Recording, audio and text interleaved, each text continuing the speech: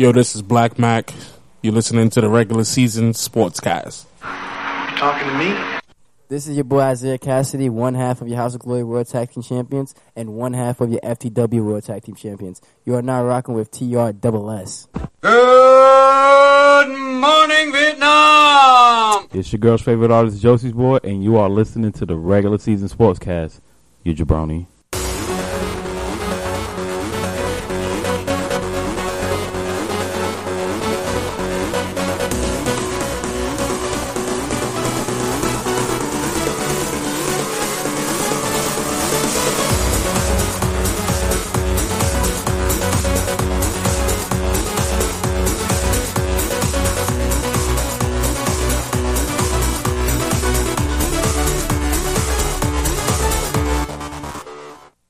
Live from Radio City Music Hall, or from TRSS Studios, which is basically Jay Santee's living room.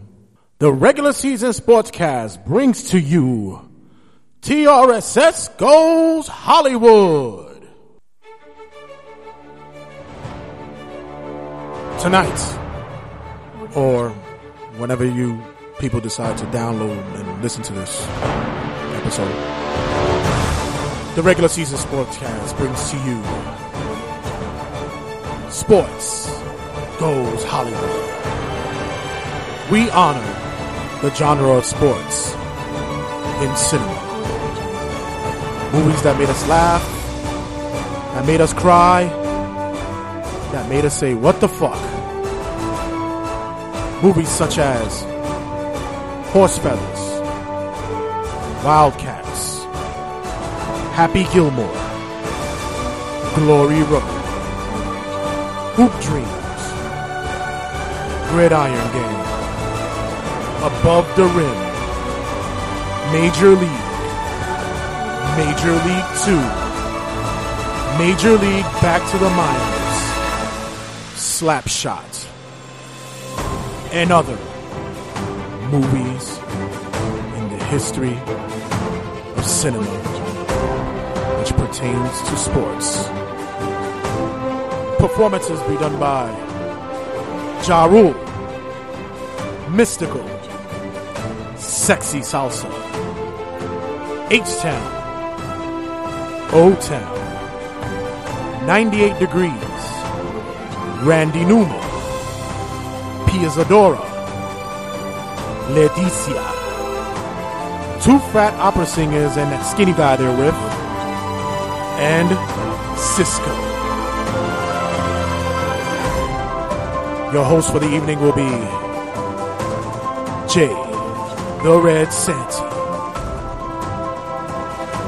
And with his opening musical number, I present to you Jay the Red Santee.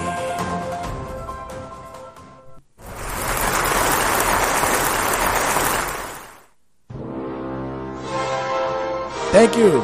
Thank you. No. Thank you. You guys all look awesome. Thank you. It's amazing. Amazing to be here. TRS goes Hollywood. This episode we're going Hollywood.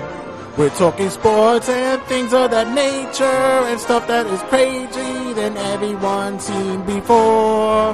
We're talking about movies that is so silly and so crazy. I couldn't hire writers to give me some lyrics for this song, but I'll just do it anyway. Thank you everybody for coming out tonight. You guys look amazing, awesome. You guys are, man, all suited up, all dresses and everything. Wow, yes. Oh, thank you. My tuxedo, oh, it's fantastic. It's a rental. I gotta have it in the morning. I gotta bring it back in the morning by 6 o'clock. Yeah, 6 o'clock a.m. Make sure I don't drink no drop no liquor out here. Yeah. Cause I'm gonna, or vomit. Cause I'm gonna drink a hell of a lot tonight. Let's see who's in the crowd tonight. Hey, look who we got out there. It's Denzel. Hey, Denzel. How's it going there, sir? Wow, you were fantastic in that movie about the racism and the guys who were, what was that? No, not Training Day. What was that? Oh, Remember the Titans. That's right. Thank you. Thank you, guys. Thank you for coming out. Oh, who else is here? Charlie Sheen. Charlie Sheen is here, guys. Hey, look. Listen, we understand, brother. We wouldn't want to tell anybody either. But look, all is forgiven. That was great what you did in Major League and Major League 2, man. You're awesome. Thank you, Charlie Sheen. Who else is in the crowd? Oh, look who's out there. Mickey Rourke. Wow, Mickey Rourke is out there. Hey, you still look good, man. Hey, I don't want to get in the ring with you. Not wrestling or boxing. You're awesome. Thanks a lot for coming out. You guys look great tonight. Tonight we're just gonna be talking sports and talking movies and whatever other shit comes down the pipe. We're also gonna be having Turnbuckle Tabloid, so stick around for that also. We're gonna have a bunch of stuff going on. So just remember, TRS loves sports. So we're gonna be talking that in movies. Yeah! Talking movies like Happy Gilmore when he beat the shit out of Bob Barker. Then Bob Barker came and knocked his ass the fuck out, and it was just one big thing. But in any case, you guys know already. You guys are awesome, man. Yeah. Oh my God, where the horn came from? That's crazy. That's ridiculous. So guys, stick around. We bring you more stuff, and we love you at TRSS Goes Hollywood. Woo!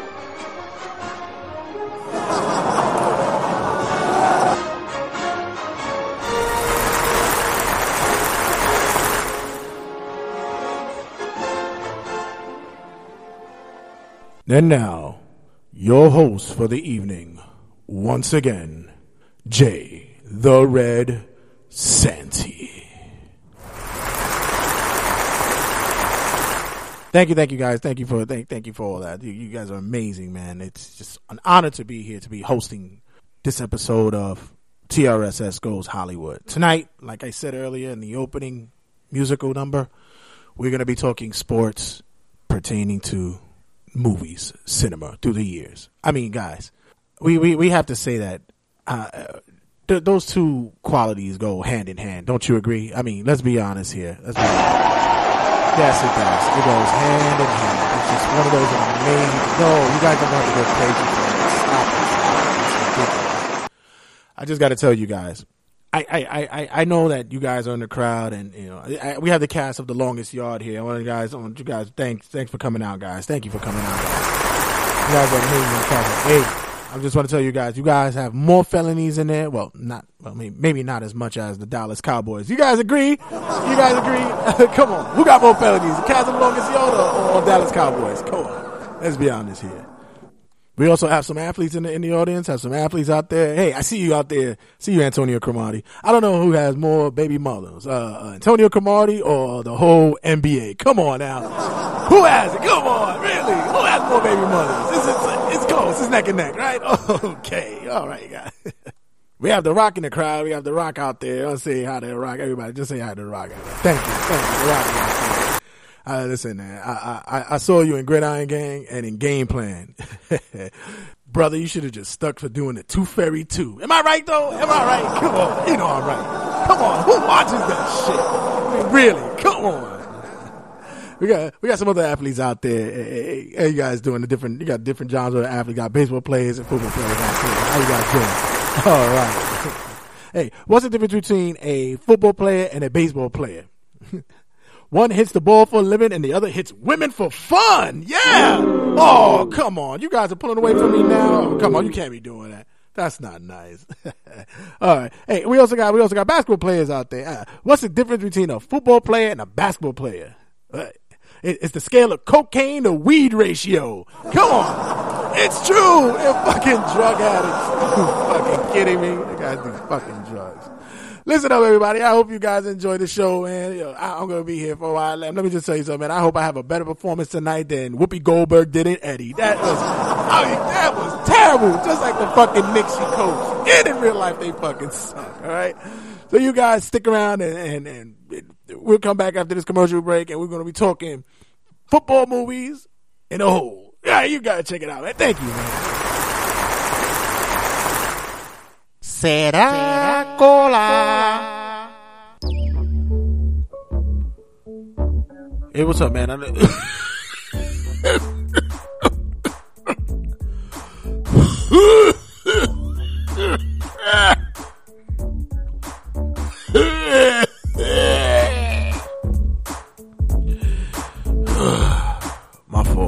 Yo, I just got this back off, man. Yeah, man, that's wicked, yo. What you been doing? You been going down on some ladies' natty parts or something like that? Nah, man, I just caught the flu real bad. I can't knock it. Look, man, you look like you need some Ciroc Cola. Some what? Ciroc Cola. Man, it's that cough drop that'll clear you up and make you feel nice. Ciroc Cola? I ain't never. Listen, man, I'm telling you, you'll take it. That cough will go right away, and you'll be buzzing for the next 8 hours. Shit, I just took one. Yeah, but your throat still sounds like shit. But you know what? I feel nice. Ciroc Cola, huh? Let me get one of those, man. Let me try that shit. Ciroc Cola. That cough drop that'll soothe your throat and also make you feel nice. From the makers of Henny Cough Drops, you get Ciroc Cola. Ciroc Cola.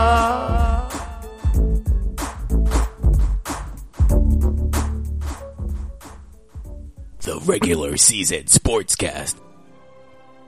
Welcome back to the 38th annual TRSS Goes Hollywood.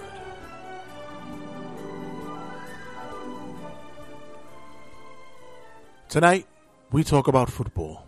Although America knows baseball as America's greatest pastime, football is recognized as one in which symbolizes what our country is created from. Through hardships, through downtrodden sorrow, we symbolize and relate to what goes on the gridiron. Football represents what we as a society go through each and every day. We put up our defenses to make sure no one tries to infiltrate our structure. And we are able to go on the offense to score in anyone's end zone. And by that we mean trying to get laid. But with that being said, football has become our new national pastime. I want to talk about our opponent this afternoon. They're bigger, faster, stronger, more experienced. And on paper, they're just better. And they know it too. But I want to tell you something that they don't know. They don't know your heart. What you doing here? Don't you have practice? Not anymore. I quit. Oh. Well, since when are you the quitting kind? I don't know. I just don't see the point anymore. So you didn't make the dress list. There are greater tragedies in the world.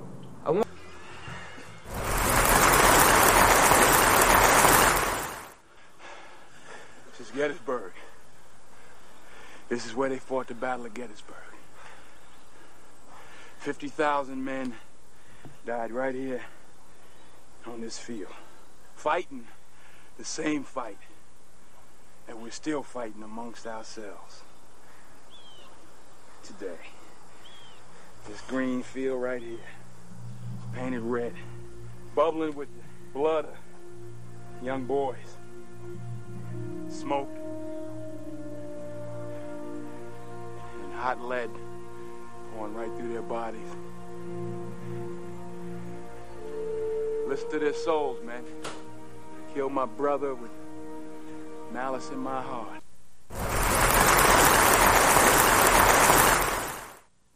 Football is a game that's near and dear to my heart. When I started to embrace the culture and the environment of what is known as athleticism and just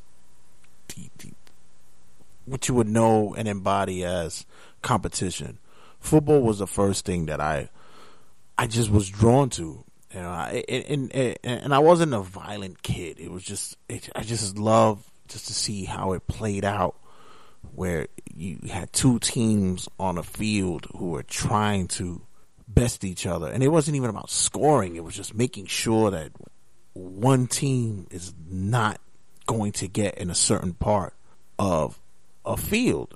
You know, and you could say that about any sport, but when it came to football, football had just that draw that you had to see. Like, these combatants go at it like if they were gladiators in Roman age. It was an appeal, especially when it came to the Monday Night Football and, you know, the big Sunday games and such. Movies have tried to embrace that sense of competition and camaraderie and showing teams come together. It's funny because as football becomes the big pastime and possibly the most embraced game in American culture, there aren't many movies that have been made about football. Some have been known as stalwart and outstanding in certain natures, such as Remember the Titans and a type of intuitiveness in which people need to want to watch what it is that makes us come together to be a part of the game. We need to embrace not only the aspects of what the game is about, but also what it is to work alongside and be a part of something. And that's what football is. The past few years have seen a decline in what the camaraderie and the full outstanding knowledge of what it is to be, let's say, an excelling progress of what it is to become the machine that is our society. But football would always be football, the gridiron. Then, just like in life, we have the flops when it comes to the game. For instance, if you've ever seen the movie Necessary Roughness, I still have no clue what that movie's about. All I know is that there's a quarterback that comes out there. He's about 80-something years old, and they bring him in. They have a female kicker, and apparently I think Sinbad was in that. Why? I don't know. Then we have The Water Boy, which was Adam Sandler's greatest feat. It was actually the kickoff of what would be his, I guess you would call it, his starting of being filthy rich, wealthy. That's what it is. Waterboy was like amazingly successful. And other bad football movies could be drawn back to Wildcats, which had Goldie Hawn as a head coach of a Chicago football team, and Woody Harrelson and Wesley Snipes was in it. I don't make these. I wish I would make it up, but I don't make this up. This is amazing. Sometimes I even play the music as a goof. But then you have those movies that make you ponder about what it is to actually be a part of a culture which is known as football. For instance, Friday Night Lights was a football movie that put in the scope of what it is to be a high school team in Texas. Friday nights is just as big as a Sunday for football, NFL football players. Friday nights in Texas is the big game every week during that season. That movie gave you somewhat of an idea of what it would be to be in that town or small city that embrace their 16, 17, possibly 18-year-olds who may or may not have a shot at a college career, or after their high school graduation will be pumping gas in said town. The same could be said for Varsity Blues. Varsity Blues was the same thing. How many of us looked at Dawson from Dawson's Creek and said, I can't see that pretty motherfucker being a quarterback for any team? But still, the high school town embraced that young student body, and for them, every night that they played was a Super Bowl. Now, I'm not going to be pretentious and say that Horse Feathers was my first football movie that I ever embraced. I watched Horse Feathers because I'm a Marx Brothers fan, and it so happens that the movie is targeted and geared to football. But as old and as comedic as it may be, tongue-in-cheek, it actually spoke of what happened early in the 1930s to what's going on now, which is at any given cost, teams would do anything under their power to win. And these movies have embraced that, such as The Program. If anyone has seen The Program has done the same, in which steroids, overlooking what players have done on and off the field, just so they can have their one taste on and off the field.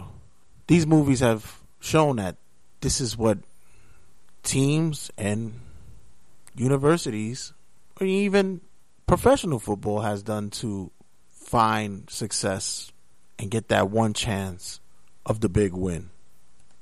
In short, when it comes to what it is that we relate to with football, be it the annexation of Puerto Rico from Little Giants to that one big play in the replacements, we all want that one feeling of scoring a touchdown. Football has been not only the reason why we as a society come together Sundays, but also the reason in which we get drunk as fuck and possibly miss work the next day. When we return to the 43rd annual TRSS Goes Hollywood, inside the TRSS studios.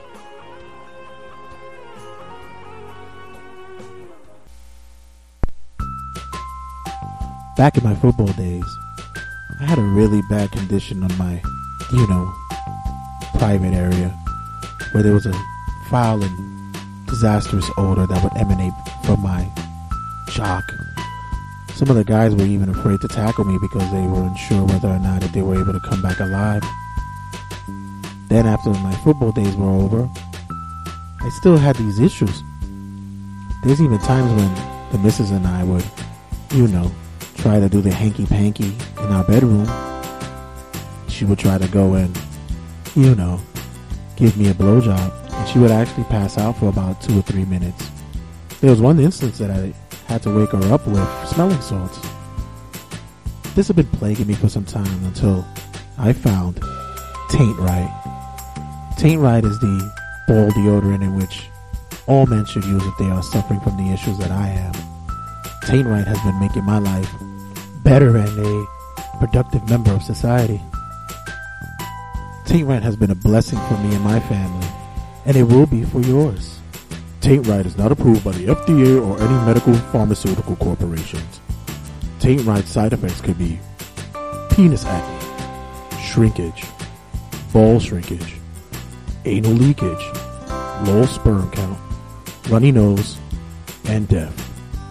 You must consult with a physician and a mortician if you want to try Taint Right. Taint Right has been so productive in creating such a happy household and a happy bedroom. Because if it's wrong, it ain't right. This product is approved and endorsed by the Regular Season Sportscast. We now return you to the 44th annual TRSS Goes Hollywood.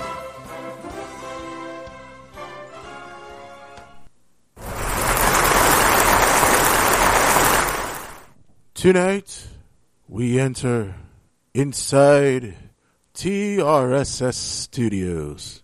I am your host, James Splifton, and I will be your host and moderator for this extraordinary interview. Pardon me while I take a hint on my marijuana blunts.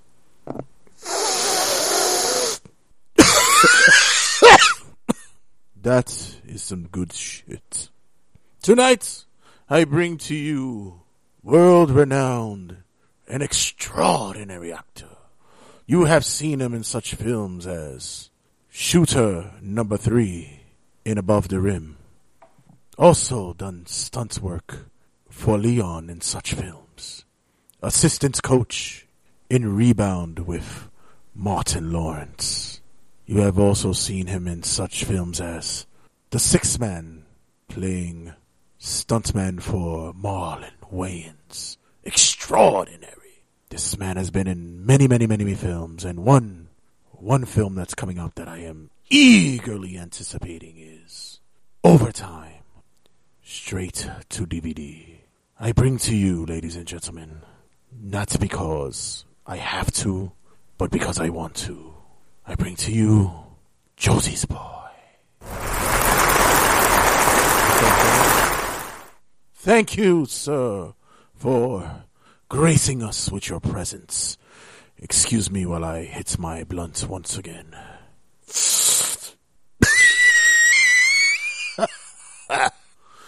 God, I love my dealer tonight. Josie's Boy. What's up? You have done many a film. It says here in your background that you were inspired by Hoop Dreams. Tell me about your experience with such movie. Well, thank you for having me. I would like to say that first. And before we get into that, I would like to plug my new movie called Overtime, featuring me, Don Cheadle, and Martin Lawrence's third cousin. Thank you. It's a 3-on-3 tournament sponsored by Burger King. Marvelous. And I play the kid who's in high school who actually has his mother who's on her deathbed, and he just wants her to come see one game. Riveting. It's going to be his last senior game. So look out for that next year, December 10th, 2017, maybe. Suspenseful. But you brought up Hoop Dreams. Yes. Which was my introduction into the acting world. I was walking. For some reason, I have no clue why I was in Detroit. Right. I was very hungry, and I was taking a walk, and I saw this fat guy. He had a Lincoln Continental. Interesting. He was not in the Sugar Hill gang, but he had one. Not in the Sugar Hill gang. No. And he says, "Hey, brother, your walk looks real smooth. What do you do for a living?" I said, "Me?" That I wanted to laugh. And he says, "Yeah, what do you do?" I said, "Well, I play for the Junior Harlem Globetrotters." Harlem Globetrotters? Yeah. And we actually play out of Spanish Harlem. We only play every third Saturday of every 5 months. Yes. Yeah. So he says, "Do you know Arthur Agee?" And I say, "The little short kid over there, right?" Arthur Agee, yes. Very popular young man. So he says, "Let me ask you a question. Can you play defense?" I said, "Yeah, I can play defense." He said, "Can you play defense well?" I said, "No, I can't. I play defense amazing." Not many can. So he says, "I need you to mess up on some defense and get crossed up." And I said, "How much?" He says, $500. Wow. And I said, "You know what? I'll take that hit for the culture." And ever since then, I've just been in a multitude of basketball movies. That movie inspired me. It seems that you were able to just take a grasp of all roles that were pertaining to basketball only. For instance, we have you as bench player in Like Mike. Mm-hmm.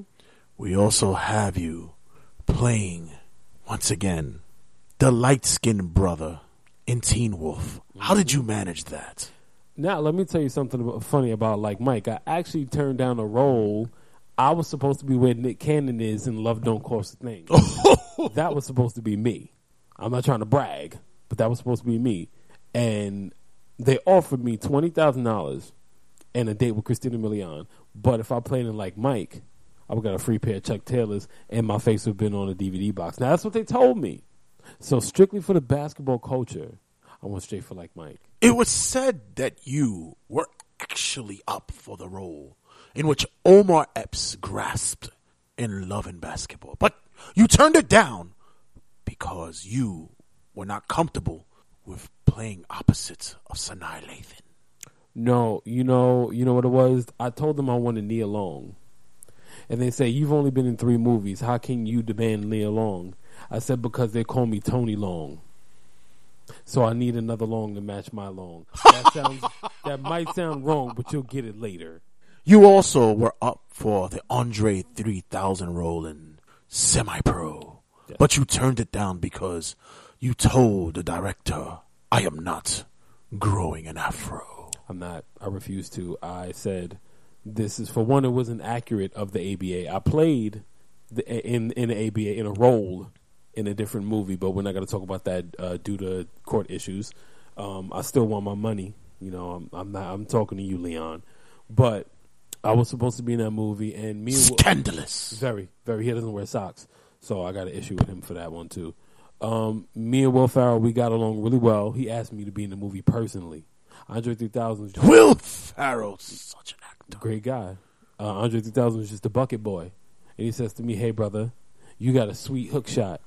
How would you like to be in this movie?" I said, "I'd do it, not a problem." He said, "Only one thing." I said, "What?" He says, "Girl in afro." I said, "Fuck off," and I walked away. That's amazing. You also seem to be entwined in some controversy. You were supposed to play the lead in Just Right with Queen Latifah, but it seemed as though that her passion for you was over-exuding on screen, and they needed to push you to a side, and you were able to play an extra. You were third man off the bench in the movie. That's right. How did that interfere in your passion for the theater and cinema? Well, what happened was Queen Latifah scared me because her back is so wide. So I had to turn that down. I don't want to work with anybody whose back is wider than mine. Wide back. Yeah. So I said, you know what? Can I be the guy who sits at the end of the bench, but you still see me on camera?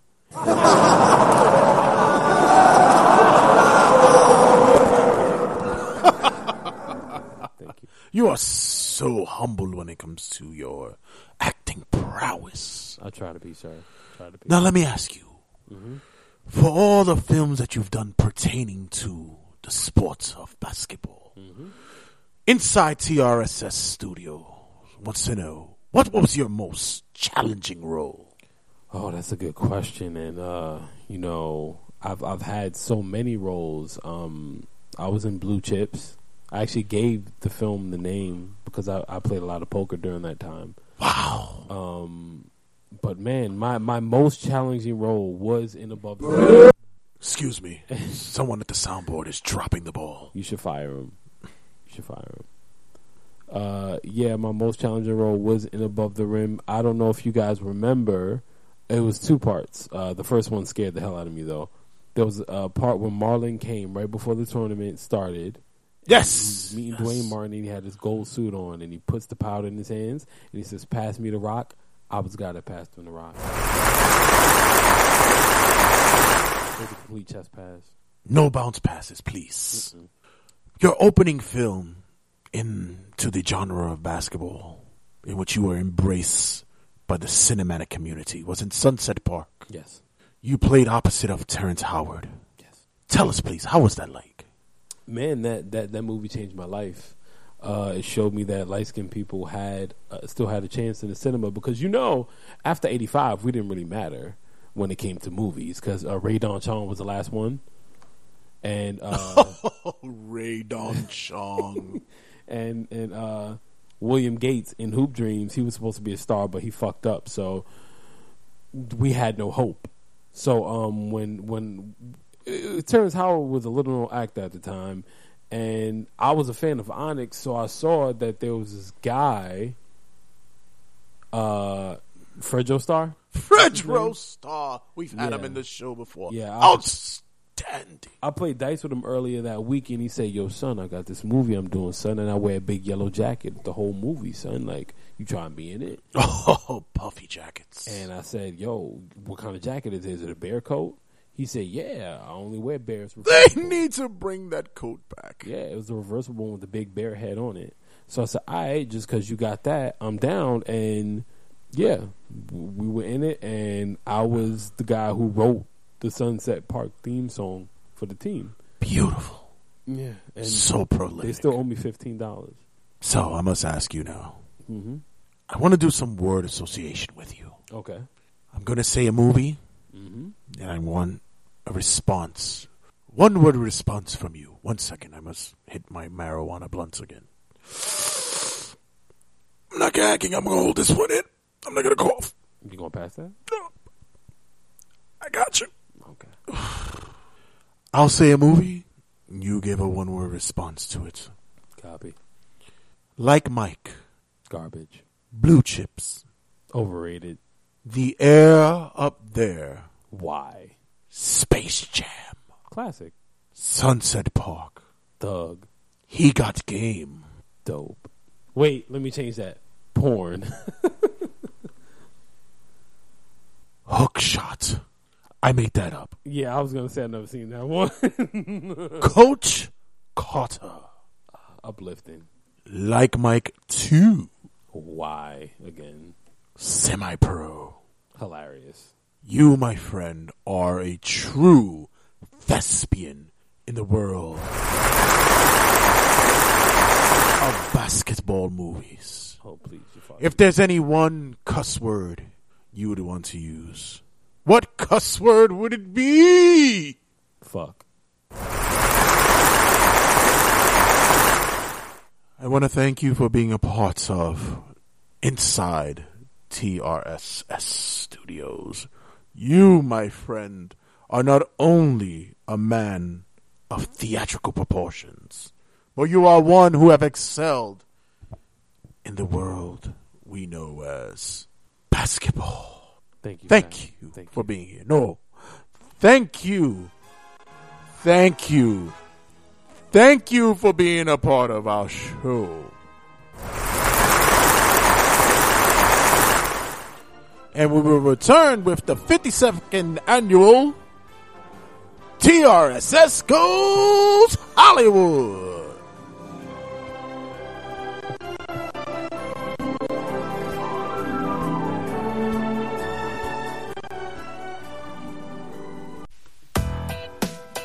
Hey ladies, are you having an unsightly odor that's coming from your happy joy spot? Is the odor so bad that not even small kittens want to sit on your lap?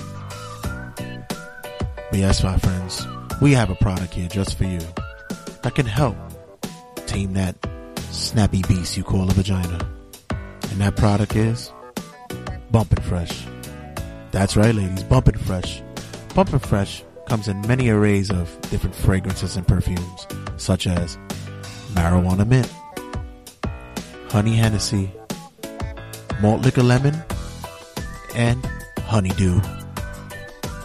So if you're having problems between those thighs and it smells like someone opened up a new fish market, try Bumpin' Fresh. It'll make your life much easier and your children will want to hug you again. Bumpin' Fresh. Smelling good. The regular season sportscast.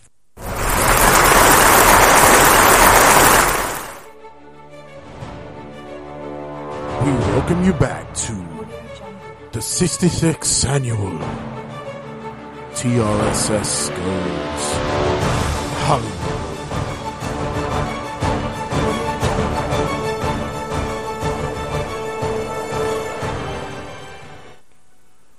Baseball is a sport that's been around for 150 years, possibly more. I mean, there's probably even stories of people Native and American times who was hitting a rock with a stick and was playing the game. Who knows? To be honest, I'm probably making shit up. But in any case, the game's been around for a long time. And with that, America has been able to associate themselves with the sport. Hell, Hollywood has made almost 300 films associated with baseball. As a matter of fact, it's the most recognizable sports genre in cinema. From movies from Bull Durham, you got To How the Game Was Won, you got Major League, you have One Last Out. There's many sports that are covered by Hollywood, but not as much as baseball. It's astounding how baseball is a sport that is easily recognizable and associated with American culture. There was a time and era in which baseball was the premier game to look at. These days, baseball is one of those sports that finds an incline, but as soon as one scandal or one incident in which society frowns upon, it's no longer recognized. But in cinema, there's always a story. There's always something which draws an audience to it. For example, Moneyball, which is based on a true story of the Oakland Athletics, who was able to make a successful team come together due to mathematics and scouting, which was not deemed typical. You also have to embrace stories which can be on the borderline of documentary, such as, let's say, The Natural, starring Robert Redford. Although he wasn't portraying a player which is real, but in all honesty, his character was one that we can see not only in the 40s, 50s, 60s. We could see the player which is deemed the lowly happensack person who can break through and become a star for one moment. We could also talk about A League of Their Own, a league in which was created for women while our veterans were fighting World War II and Major League Baseball was seeing a decline in audience. They were able to put together a league that lasted barely 10 years and was successful, but the movie showed what the game was really about, which was whether it be any gender that was playing, we wanted to see how we were able to excel in diversity, even though we were at war times. Then we have travesties.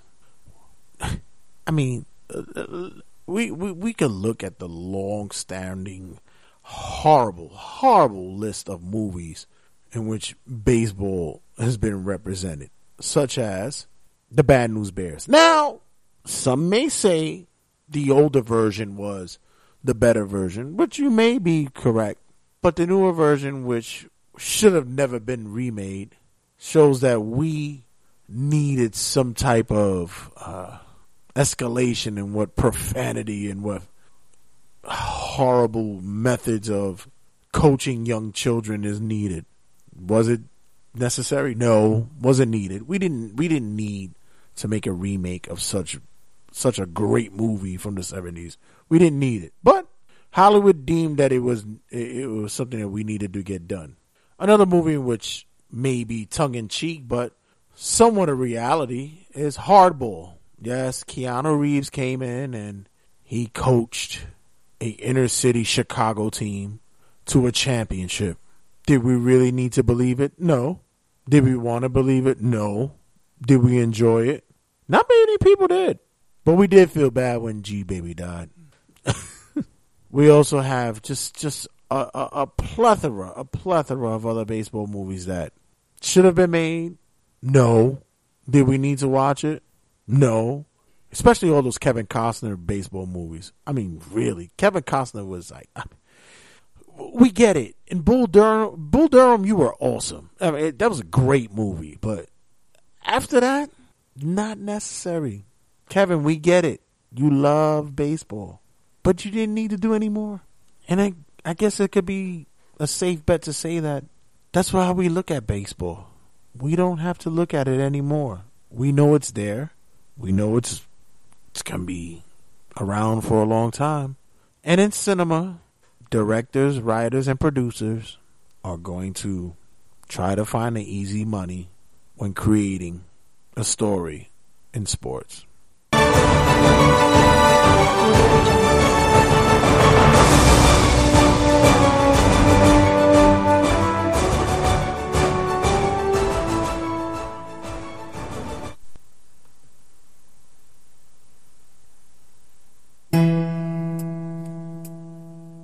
In memorial, Josie's boy, your thoughts of movies that should be buried. Blue Chips. I hated that movie. I didn't think it was that great, but Shaq got a good payday out of it, so props to him. Air Bud. All of them shouldn't exist because we all know dogs steal food. They don't steal basketballs. The air up there should have stayed up there. The Last Boy Scouts. I have no clue what that is. I've never seen that movie, but I'm sure it's bad if we mention it. Angels in the blank. Outfield? End zone. Goal. Any movie related to angels. Nah, I'm good. I'm good. The Sixth Man was fucking dope as shit. Love that movie. Shout out to Marlon. It's my guy. Rebound. The Earl Manigault one? Martin Lawrence. I can't say I've seen that before, but it's bad if I haven't seen it. Major League. It was pretty funny, but there should never be any more of them. Just let it die. Mr. Baseball. Rest in peace, Bernie Mac. The rest in peace to that movie. And finally, Eddie.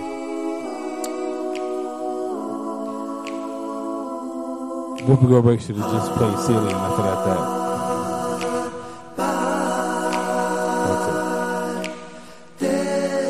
Although your movies were created, it did not mean they were good. And we say goodbye, so long, and farewell.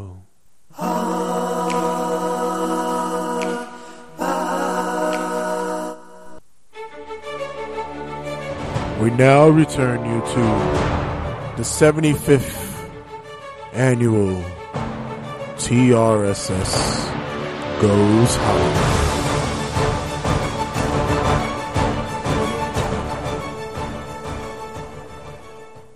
So to round up this episode, we just want to go out there and share what can be considered our favorite movies that are not considered the norm.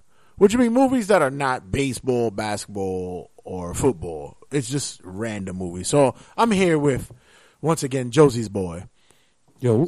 So, I mean, first of all, for me, like one of my favorite movies is Slapshot. It's an old school hockey movie. I love that movie. It's just it's just ridiculousness at its finest. And the best part about that is that it has Paul Newman, which is an actor who is renowned to be the actors of all actors, and he was, for him to do a movie like that is unheard of at the time.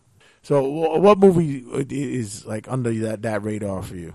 Like ever? Like we talking like ever? Yeah, like that's not the typical norm sports movie for you. I'll probably say Little Giants. The little guys. Yeah, just because Spike don't play with girls. So, and I mean, in all honesty, if we're talking about like just we're talking about like sports movie in general, yeah. It's not, of course, it's not old, but I just recently saw both of them. It's two. It's boxing movies, Creed, right, and Southpaw.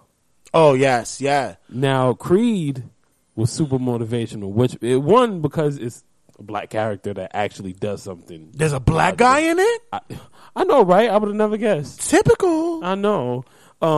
Creed was super inspirational. It made you want to work out. And but Southpaw had the better story, right? And that shit was, those movies was just like dope as shit. Well, it's like in that genre. You look at Undisputed or of course Rocky is like the epitome of all those type of fighter boxing type of movies. Which Rocky is your favorite Rocky? Ooh, that's a good question. You know what's funny? I wouldn't go with any of the early ones. I mean, Rocky 2 was good. I love Rocky 2. Right. I've over the past few months been a fan of the last one, the last Rocky, the Balboa one. Oh yes, I just became a big, and it's like it's so motivational. Yes. So fucking motivational. Like, man, that makes you feel like you could do anything in the world, even though you can. There was that one that speech that he had when he's talking when he's talking to his son. It was like. It's about, how many times you get up and he spoke to me. That's who he was speaking to. I'm be honest with you. I'm a big fan of daily affirmations, and I watch like for years. I've always watched like a lot of motivational stuff. And there's this guy named Eric Thomas, so I really like. I've been watching him for a few years, and every time I see one of his videos, that speech.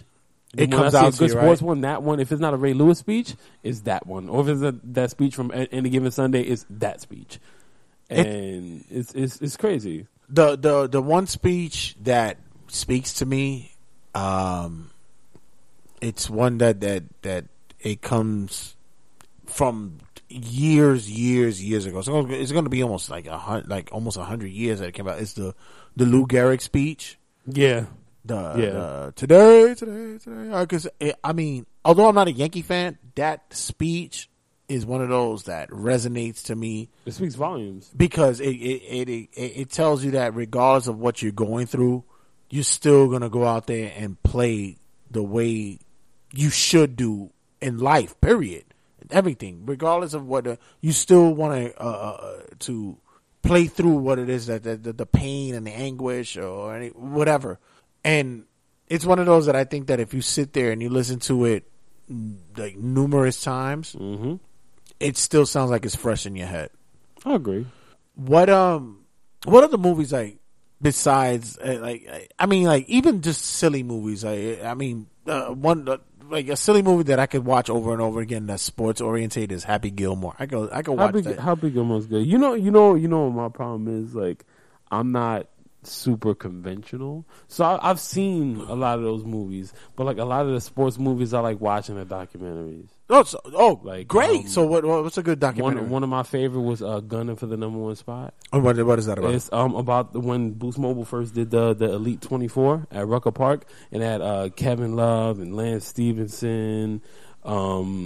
Who else was in it? It was a bunch of people in it, but they took the top 24 prospects in high school prospects in America, and they brought them all to Rucker Park to play the Elite 24. And most of those guys are in the NBA right now. Of course, that tournament still goes on to today. But that one, there's a documentary called One Love, just about basketball in general. And as you can tell, I'm being the obvious black guy talking about basketball. The Rebound movie about Earl Manigault with Don Cheadle. Man, loved it. Yeah, I love when HBO was able to put. It's one of those that when you mention that, I believe the name of the movie for HBO did as well is called The Love of the Game, which spoke about Satchel Paige. And, I saw that. Yeah. Jackie Robinson and Josh Gibson's their trials and tribulations into getting that major league. It was, like I say, one of those things that we're missing in this episode is we didn't talk about was documentaries. Mm-hmm. One of yours is Hoop Dreams. You love Hoop Dreams. I love Hoop Dreams. But there's you know what it is, man? There's a specific reason why I like Hoop Dreams, and I mean, of course, it's the the typical inner city kid. It's like Lenny Cook before Lenny Cook, but without, which is another movie I was gonna say. That, yeah, the Lenny Cook one. I'm gonna get to that. You know what I'm saying? But with Hoop Dreams is like you got these two kids that everybody, like their whole families are banking on them making it, right? And it's like, man, that happens so much in the hood, but these guys, it's like it's the first time you get to see the effects of.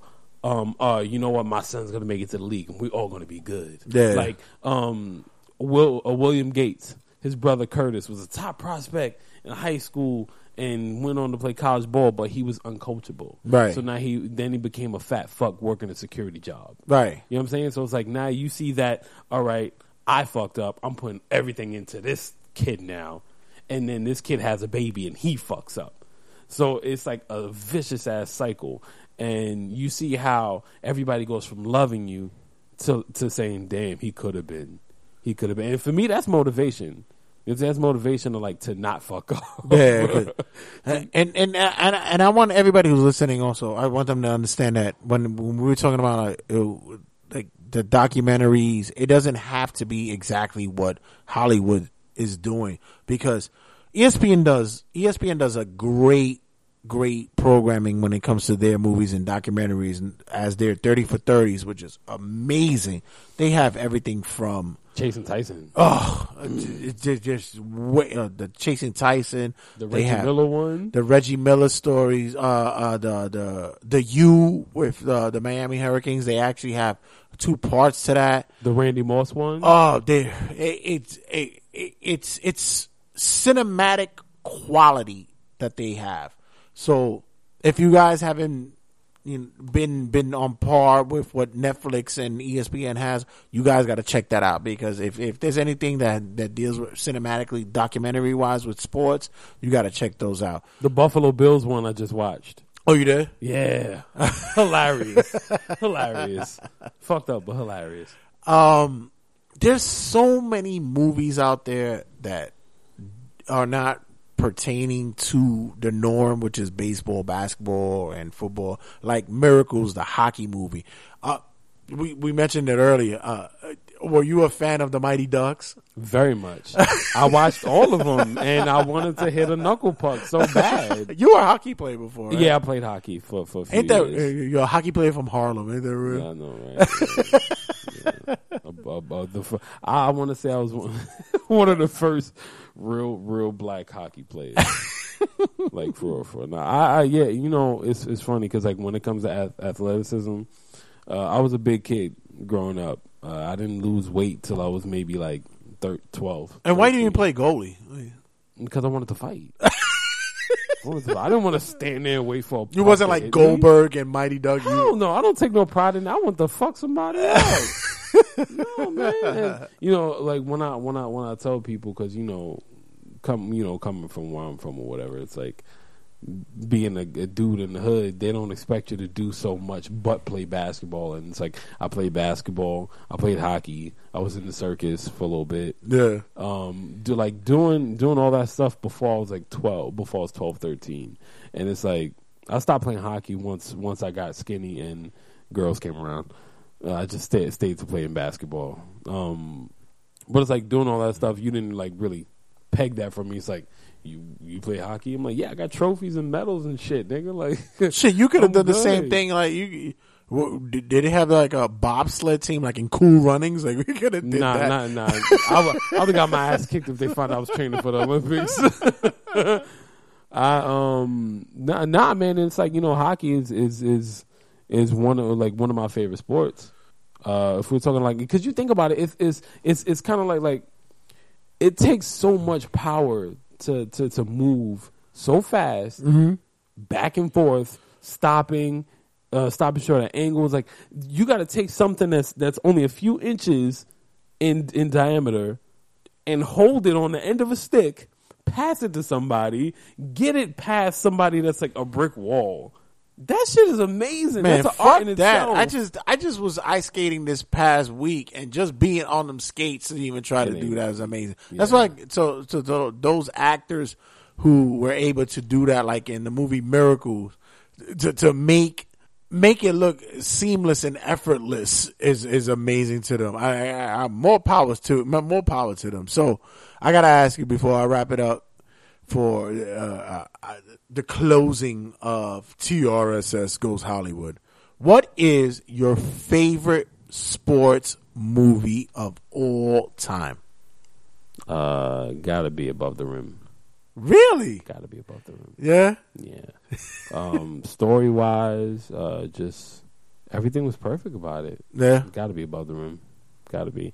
And like I'm a sports dude, but of course I always like lean towards basketball. But if I'm not gonna pick a basketball movie, I'm gonna say Rudy. Wow. Yes. I'm gonna say Rudy. Yeah, because I'm 5'8", so it's like I know what it feels like to be in the land of a giant. As much as I love football, and I said it early on, I'm gonna say that my favorite sports movie of all time is A League of Their Own. That was a great movie. I love it. I could watch it over and over again. Tom Hanks did a great job in the movie. Yeah, it was great. So once again, I want to thank everybody for being a part of TRSS Goes Hollywood. You guys have been amazing. You guys have been awesome. Be sure to watch and listen to Turnbuckle Tabloid, which is going on right after this. We are the most progressive and seriously the most noteworthy sports podcast of your genre. Thank you and good night.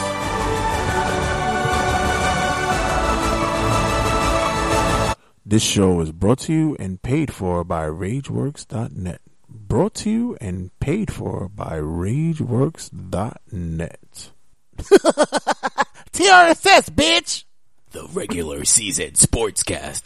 Extra, read all about it. Take a gander at Turnbuckle Tabloid. Before I start off, I want to thank you guys for listening to TRSS Goes Hollywood. That was one for the ages. I'm so proud of producing that segment. That show is going to be phenomenal. I'm hoping to win the Golden Dildo for excellence in the median of podcasting. I need a Golden Dildo. Remember to follow us on all our social media outlets. That will be on Facebook. The Regular Season Sportscast Facebook page is an open group page. You guys have been great participating and sharing all insights in sports and other areas of buffoonery. You could also check us out on Instagram with the Regular Season Sports. That is there. Now it's about to get even more lit because now I'm going to start putting more videos up. Because now Instagram got a thing to where, now you monitor views. I'm going to start peeping y'all who's creeping. Because y'all creeping. And believe me, I see y'all. There's a couple of individuals out there who's starting to take a whiff of what the regular season is all about, what TRSS is doing. And some of y'all getting inspired to want to do the same shit like me. I'm just saying, we deep, y'all. This crew is deep, son. But I'm glad that I can inspire y'all to be something. Also, you can check us out on Twitter. Get me at RWJ Santee. That's at RWJ Santee on Twitter. Snapchat, you get us at Waterbed Red. Snapchat is Waterbed Red. And check out the YouTube page. Subscribe to the Regular Season Sportscast. Alrighty, guys. Before I continue, I just want to I'm going to mix in the Turnbuckle Tabloid. I'm going to bring in Whole Milk Mike in a minute. But before I do that, I want to mix in Turnbuckle Tabloid with, hold on, this week's rant. All right, so for this week's rant, I'm not going to go in longevity about it because I feel like I'm doing it constantly every time I have to talk about wrestling. And I'm not even going to just go with the subject matter that happened this week. At this point, is going to be spoken upon once I bring Whole Milk in. I just want to, I fucking hate you wrestling smarks. I really do. It's getting to a point to where nothing appeases you guys anymore. Nothing. And, and let me not even say all, because it's not the masses. I don't want to sit there and ostracize the whole internet wrestling community. I don't want to do that, because the majority of you guys actually enjoy the product and love what's going on in certain areas, and you're displeased about others, but in the whole, you guys are still fans. Then you got the guys, and I swear, I join these wrestling groups, and to be honest with you, I only join these wrestling groups so I can hoard my show on there. I'm going to be honest. I do. I join these groups because just to hoard. And plus, there's certain groups that I do like, because there is an open dialogue and an open conversation. And for the large part, most of the guys and females who are on these groups have some type of an awareness of the product of what wrestling is now in a whole. But then there's some of you who I swear, I think you troll on purpose. And if you do, you have nothing better to do with your life. I mean, why would... it bugs me to get notifications about shit. Like, it really does. If it's about nonsense, like, I really hate. That's why a lot of times they say on Facebook, if I comment on somebody's stuff and there's a multitude of notifications that comes after, I turn that shit off, because that shit is annoying. The only thing I really track is, anything that has to do with the regular season sportscast, the TRSS stuff, and stuff that has to do with my close personal friends. I monitor that shit. But anybody else's shit, I just like to. So I could only imagine you trolls who need that feeling of self-worth for you to make a negative comment and for someone to sit there and wait for tens and hundreds of notifications to try to dispel of how ignorant and stupid you sound. It just, I don't get it sometimes. I think you guys really need to go out and find something better to do with yourself. Get a hobby. I mean, build bridges with popsicle sticks, or indulge in buying fake vaginas so you could learn what a vagina really looks like. I was in one group, and it was an individual who wrote in there, I swear I wish I could remember this person's name, because I would put their shit on blast, who wrote, there was 3 hours of programming, and what did that accomplish? Nothing. Oh, and no Kevin Owens sighting. First off, just to enlighten this douchebag. Number one, this was probably been the most, astounding Raw for the new year by far. I mean, I'm going to talk about it later, but once again, you dickheads don't seem to get pleased by anything except for your own hand manipulation. Secondly, you wanted Kevin Owens on the screen. Okay, fine. You don't always need to see an individual for them to make an impact. They don't always have to be on TV. It's not necessary. You have 50 plus individuals on a roster. Somehow, some way, somebody has to get shine. That's why we see this, ridiculous booking nowadays with 6-man tags and overly done tag team matches with fatal 4-way tag matches and stuff like that. Because, granted, you're trying to get exposure to Mick Carter's and other individuals out there, and fine, there's a lot of segments that don't need to be done. Too many promos. There's about like 18-20 minute promos that are unnecessary. Fine, I understand that, but still, you're trying to bring up talent vicariously through these matches. You don't need to see Kevin Owens. You don't need to see Dean Ambrose. You don't need to see Roman Reigns every fucking show. You don't need to. If you've ever heard the expression, distance makes the heart grow fonder. If I don't see them for a while, I'll miss them and want them to come on. And when they do come out, it makes it special. Why the fuck you all mark out whenever Undertaker comes on? You don't see the fucking old fuck for like a year. As soon as he comes out, you guys are shitting your pants and you fucking, the fucking Phenom is here. Oh, but and then all of a sudden, if they're on TV all the time, then they become burnout, because then you're not going to fucking like him anymore. And lastly, if you put him on TV all the time, there's a high percentage of this person getting injured. And then you'll really be bitching. Then you'll be really crying. Oh, now he's hurt. What's going to happen? Oh, this is WWE's fault for overly using their talent. You know what? Squash. You fucking morons.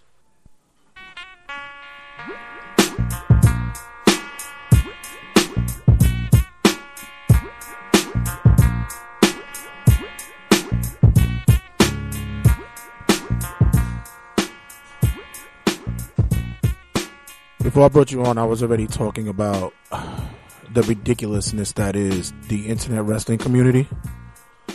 Oh no! Oh God! No!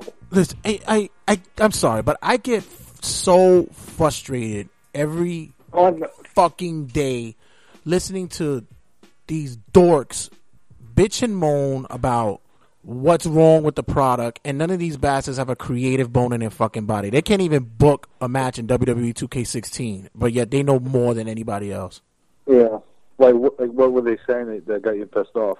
It's just like, it's just the ridiculousness. We had possibly the most monumental Raw in 2016. This is like the first kickoff of like a really official Raw of 2016. Yeah. And these motherfuckers troll just to troll. Yeah. I mean, I don't get it. So in case you guys don't know by now, I'm on the phone with Mr. Whole Milk Mike himself from a Heel Turn podcast. Like I said, I've been telling you guys that we're going to be bringing in a cachet of different individuals from time to time to talk wrestling with me here. Because like I said, I could do this. I could ramble on all day, but I think it'd be better if we bring in different perspectives. Because as much as I think I'm perfect and everything I say is right, maybe I'm not as right as others may think. So, what's going on, Whole Milk? What's up, man? Long time no see. Yeah, man, we're going to be kicking it this Saturday, man. This is going to be crazy. House of Glory presents Chapter 1, guys. Check it out. You guys, it's at the world famous Elks Lodge in Queens Boulevard. If you guys, if you haven't gotten tickets yet, you guys can get tickets at House of Glory wrestling.com. And check it out. You could also go on their Facebook page and check out how it is that you can get tickets as well. They're talking about that tickets are going fast. I know we getting in there. Yeah. Did you get I really can't. I can't wait for this Saturday. Did you get your tickets yet? Not yet. I'm good. I'm getting at the door. I'm not.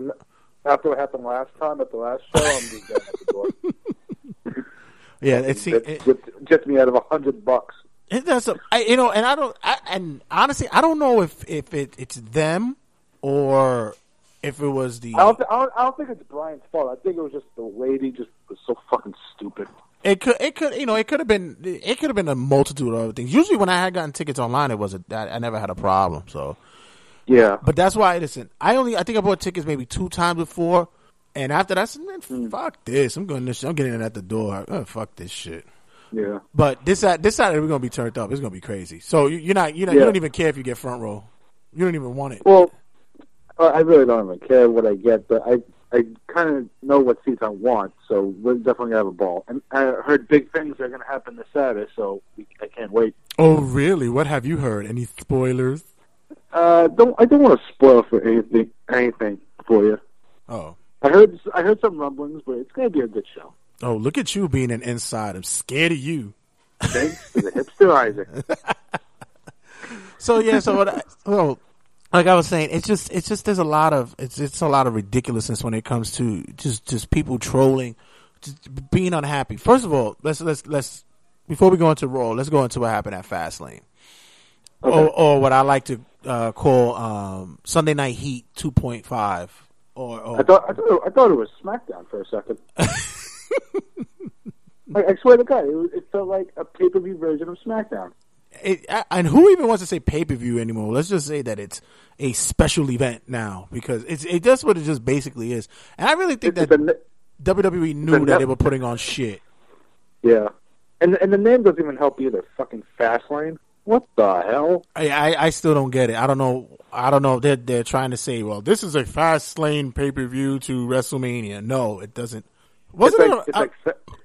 It's like Fastlane, Hell in a Cell, TLC, Night of Champions. Like, it's all useless names. Yeah, I think it was supposed to be Elimination Chamber, but they didn't want anybody to get injured. but some arenas can't hold the chamber. Right, and they didn't want anybody injured before WrestleMania, which is logical. I understand that. But you really could have brought back a name, like something. There's names that they could still. I mean, you might as well just say In Your House. Just might as well if you're saying Fastlane. I would love it. I would love that. Yeah. So this past Fastlane, I would love it if they bring back the old set with the garage. I would fucking love it. Yeah, that was cool. I mean, I didn't mind any of that. I didn't grow up. I didn't grow up in that area, but when I when I went back and watched that, I was like, oh my god, why aren't they coming out of the garage? Like, what the hell?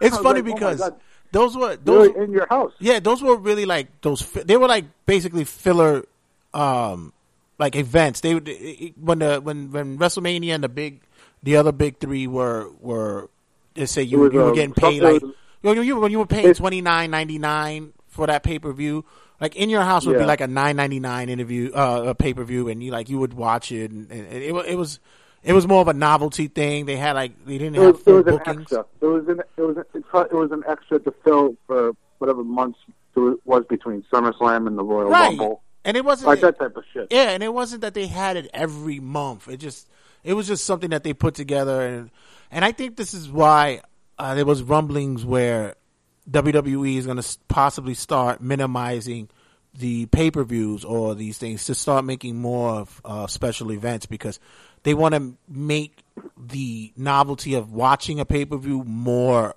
of a special thing to do than just sit there and be constantly watching, Fastlane. Yeah, and it could help the WWE as well, because most of the time usually, let me use an example. After SummerSlam, there'd be a feud starting between Kevin Owens and John Cena. Right. That feud would last 4 weeks until the next pay-per-view, and then after that, it's over. Right. So, I would say if there's a month between pay-per-views, it could build the storylines more. That's what I want now in WWE, because storylines just start and then stop, start and stop. Build it up at least. Yeah, because it's funny because put some time into it. It's funny because you say that, because like you say, I'm a tad bit older than you, a tad, not by much, but it's like right, Dad. Grandpa. When you would see a wrestler, say for instance like Mr. Perfect Kurt Hennig, he would have the Intercontinental belt. And it would seem like he had it for years, but it would only be about maybe a year or maybe 8 to 9 months, because they weren't that many pay-per-views. So you probably see him defend it at Royal Rumble, defend it at Mania, defend it at SummerSlam, and then drop it at Survivor Series. But it felt like he had it for such a long time. Whereas when you watch it, So basically, like a Nikki Bella title run, right? But you would feel that it was longer because you didn't see it often. And this is what I was talking about earlier before you got on. I said, it's not always about putting the talent on TV all the time. There was a guy on one of the wrestling groups that I'm in who was pissed off because Kevin Owens wasn't on Raw this week, and I'm like, you don't have to see them all the time. And then if you do see them, he gets hurt, then you're bitching. Yeah, or if he was on Raw, he was probably going to lose, and then people have something else to bitch about. Yeah. Sometimes, I said this makes the heart grow fonder. So when you don't see these guys, you start actually wanting to see them. But I don't know. What the fuck do I know? I'm not a creative individual, so what the fuck do I know? And but everybody on Twitter is, apparently. Oh, please. It's like, First is cancel the network, and then all of a sudden comes Monday Night Raw. I was like, holy shit! Fuck yeah, whatever. So, like I said, we're talking Fastlane first, and then with Fastlane, I must say, although it was possibly a nice steaming pile of shit in a small toilet bowl, I can't say that there was some high points. Do you think you can point some high points on Fastlane? Well, the high points for me were the champions that were supposed to retain, they retained. That was one high spot. The AJ Styles Chris Jericho match, that was a high spot for me, because Styles was supposed to fucking win the match, and he won the match. Mm-hmm. And then I guess the big one was the main event, because I was going into it thinking, oh my god, it's gonna fucking suck. Here we go. Roman's gonna beat the shit out of both of them, but it was really competitive. It was a good triple threat match. Yeah, I liked how they found a way to keep Brock off balance. They worked on those elements in which they said, let's get him out the fucking way, let's bury him in these tables, or they knew the focal point before they went at it. And as much as they teased the possibility of Ambrose getting over, you just knew Roman was going to win. It's just, you just fucking knew. It was too predictable. Yeah, I just and the only low spot. Well, sorry to interrupt you, but the only low spot for me on the pay-per-view was the Edge and Christian segment. That I don't know what the fuck that was. Edge and Christian were funny. The New Day came out. They were talking. I didn't understand what they were talking about. All I heard was booty. And then they're running down all the tag teams, and then I'm thinking, oh god, here we go. They're gonna introduce Enzo Amore and Colin Cassidy. Then the fucking League of Urination comes out, and then they stand there, and I'm expecting some shit to fall from the ceiling onto them. They go from red hair to blue hair in a second.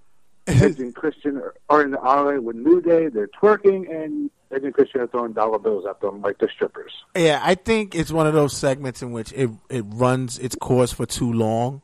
And then we get R-Truth versus Curtis Axel. I was like, oh my god, I now have to take a big shit. My God. Thank you. Now I can dump. Although, I am going to say the finish was actually pretty decent, though. I can't lie about that. It was actually a pretty decent finish because, the element of... The finish to Truth and Axel. Are you serious? Well, I like the fact that Goldust went through such and such in the ring, and he had to avoid this, and he got to roll up for the pin. It's innovative. It's somewhat creative. Fine, but the match that you could have seen that on Raw. Now, honestly, you could have just watched that on Raw. If you'd have paid $54.99 to watch that shit, you might as well had taken a gun to your head and put one in yourself, because it would have been pointless to do that. But the other thing was they had the 2 out of 3 falls for the United States Championship match on the pre-show. Yeah, but we get R-Truth and Curtis Axel on the pay-per-view. Exactly. They could have done the 2 out of 3 falls before the Edge and Christian thing, and then had the Edge and Christian thing before the main event. I don't understand WWE sometimes. And I don't want to. I'm being objective about this. Like I said, I've been listening to a lot of Stone Cold's podcast, and if you guys don't listen to it, it's actually really, really good. I'm listening from like the older stuff to the newer stuff. I go back and forth. And even the stuff on the network he does is awesome. Right, the one with the Big Show, that was awesome. Yeah, that was who knew that the Big Show could actually be that interesting, right? Who knew the Big Show drinks and curses? He better with that size and shit. He better do one of the two. Fuck that. Yeah. Well, it's and they spoke about it. There's an episode on Stone Cold's podcast in which he speaks to Jim Ross, and Jim Ross has his own podcast and stuff. And the topic is how there's a lot of things lost in WWE, and it's not by the product itself trying to make wrestling more accommodable to other audiences. It's just that it just seems like something got lost in creative. For instance, Jim Ross made a mention when he said, "When the hell did closed fists become legal?" The closed fist has always been an illegal move. That's why I said the WMD by Big Show is a fucking illegal move. Why do they allow this move?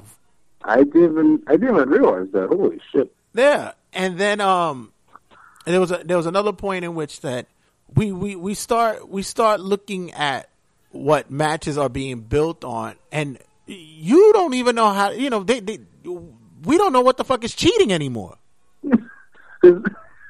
We don't even know. We don't know what. Because some of the finishes, like a couple of weeks ago, it was Owens and Ziggler on Raw, and Ziggler put his feet on the ropes. The referee was looking at him the whole time. Yeah. And then ref's like, you know what? Screw this. 1, 2, 3. Ziggler's your winner. Like, ref, you're supposed to kick his feet off the ropes. What are you doing? But if Owens does it, it's like, get off the ropes, fat ass. Like, what the hell? And it's like they pick and choose what type of rules they're going to enforce. You know what I miss? I miss when you knew who the fuck a referee was. Like, I miss that whole aspect of knowing Jimmy Corderas or Tim White, Earl Hebner. Like, they don't even announce them anymore. And your referee for the match, who gives a fuck? It's like, who gives a fuck? Because a referee is just as important as the wrestlers in the ring. Yeah, the only referee I think that's still there is Mike Chioda. Yeah, he's been there for fucking years. But remember, I know John Cone, like, because he's on fucking YouTube all the goddamn time. Right. But besides that, you just don't know any of these guys. What's the black referee's name? I was about to say Teddy Long, but he's not there anymore. He's not a ref anymore. But exactly though. The referees were part of storylines as well because you remember these were the guys that they were. Earl Hebner was like the center of most of the world titles. Right. It's either him. It was either him or Tim White. Oh my God, Tim White. I remember him. I remember those skits where he wanted to kill himself after the Triple H Hell in a Cell match. Yes, Matt was like, no, Mr. White, that's not good. That's not good. Well, I think that was like number 40 something on the oh my God list. Yeah, I saw that, and you just see CM Punk like, this made the list. Are you kidding me? CM Punk gave no shit. It's crazy because so I hear what you're saying. The refs, like, some rules are just like, WWE should not have rules anymore. Apparently, yeah, apparently not. You know, it's just even in UFC, you hear the referee's name before them and the official of the match. Herb Dean. Like, you know who the fuck the referee is. They don't even care anymore. Yeah. Fuck it, you even know who the Octagon girl is that comes in with the sign. Right. You know her name, too. Yeah. Ariane Celeste. Believe me, I know. I follow her on Instagram. Shit. I have her on Snapchat, buddy. So with Fastlane, I wouldn't even, if I were going to give it a rating, I would give it 4 steaming piles of AJ turd. I'll give it 4. I'm not going by turds, but I'm giving it 2.5 because they did most of the shit right.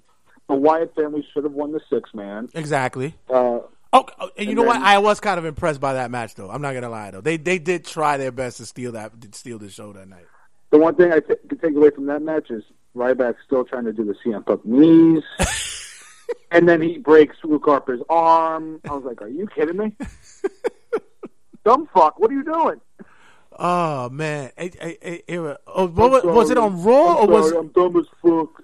Was it on Raw or was it on Fastlane when Luke Harper did the Michinoku Driver? I was like, what? Luke Harper is impressive, but like when the finish came and you just see Ryback in the shell shock and you just hear Luke Harper go, shit! I'm like, are you kidding me? He was loud, and then Michael Cole's like, oh, Bray Wyatt just got kicked in the stomach by Kane. I'm like, what? What's going on? Yeah. What is going on here? I know. Luke Harper just goes, shit. I know that they really sat there and was like, you know what, everybody doesn't expect much from this match. You know what, fuck it. You know, the big guys are gonna try to show their ass, and like I said, that was pretty decent. I gotta admit. Yeah. It was a pretty good big match. Match. But like you said, at the end of the day, the main event, you had Roman going over, which everybody got on their high horse and was proclaiming that they're going to cancel the fucking the network. They're not going to watch wrestling anymore, which is all lies, all full of shit. Then we lead into Raw, in which they give out the Vincent J. McMahon Excellence Award, which was Legacy of Excellence. Legacy of Excellence, you're correct, which was given to Stephanie McMahon. You know, gigantic tits. Not to lie though, but I was kind of like swerved because I thought it was gonna be a legitimate presentation to somebody. In my head, I'm going, wow, is this gonna be the Daniel Bryan? Is like I really thought that. You know what I was thinking they were gonna do? I thought Vince was gonna be like, you know who got the award? Me. Right. There's gonna be some bullshit like that, and then when Stephanie comes out and she's about to start the speech, and then we hear a familiar theme song, and I was like, what are they doing? I'm like, holy shit, but what are they doing? I marked the fuck out. Where's Matt to tell you? Where's Matt to tell you to use a hanky? I had my sock, and I just cleaned up afterwards. So it was not in the room, right? You don't know, but I'm playing the music right now. Oh my God. When he came out, first of all, when the music hit, I had to do like a head count quick because I was like, wait a minute. I said, Vince? Oh, it's Shane! Oh, shit! It's like, oh, it's Shane! Holy shit! Probably people are thinking, did they just press the wrong button? Right. Like, what are they doing? Like, someone supposed to play simple. It's supposed to play Roman Reigns' song right now. Someone's getting fired. Yeah. And when he came out, I lost it. I really did because it was one of those things. And he did his famous dance. And he had his sneakerhead sneakers on. He's out there. He just came out the boardroom and balling at the same time. That was a highlight. Him wearing red shoes. He had I believe those were the ones he had on. He had the Jordan ones on. He was. Let me tell you, I always thought he was like the coolest dude. Even when he was heel, even Kevin Nash on a shoot interview, he said it's probably the coolest white guy you'll ever known. Like, it's funny because from Kevin Nash, people. Yeah, because that's Kevin Nash. Kevin Nash think he black too, so like, he's like that guy's real cool. And if you look at his Twitter, because Shane just got on Twitter, one of the guys that he follows on Twitter, first he follows Jordan, he follows I believe it's WWE, and then he follows Russell Simmons out of mad random. Like, where does that come from? Russell Simmons? Exactly. Like, where does that come from? What? Nigga, what? So, he... Shane, what are you doing? I'm telling you, he's cool, man. I'm telling you, he in the now. He probably listened to, like, Future and Fetty Wap. Like, he's probably in the back getting hyped up that way. Don't be surprised they bring him out during WrestleMania. So it leads us to the promo in the ring in which everything's tied up with Shane explaining that there's still stuff on the table in which he's involved with the company. It's not all Stephanie's hands in the whole cookie jar. He's also got ties to it. Vince is befuddled on how to explain this stuff. Blah blah blah blah. By the way, that 5 to 10 minute ovation was well deserved. Well, it was a genuine surprise. Nobody knew it. Yeah, and the best thing was Dave Meltzer, Brian Alvarez. They didn't fucking know. They didn't spoil it for everyone. It was a genuine surprise. Did they say? Please don't tell me that they say they knew, because then I really hate those bastards if they say, "Oh, we knew. We just didn't want to say anything to anybody." No, they were saying that. Well, we'll get to what happened at the end, but they were saying that like somebody from the outside of the current active roster was gonna come back. Oh, okay. Or debut. So those were their words. So then, Dave Meltzer sucks Triple H's dick, and Triple H didn't even tell him.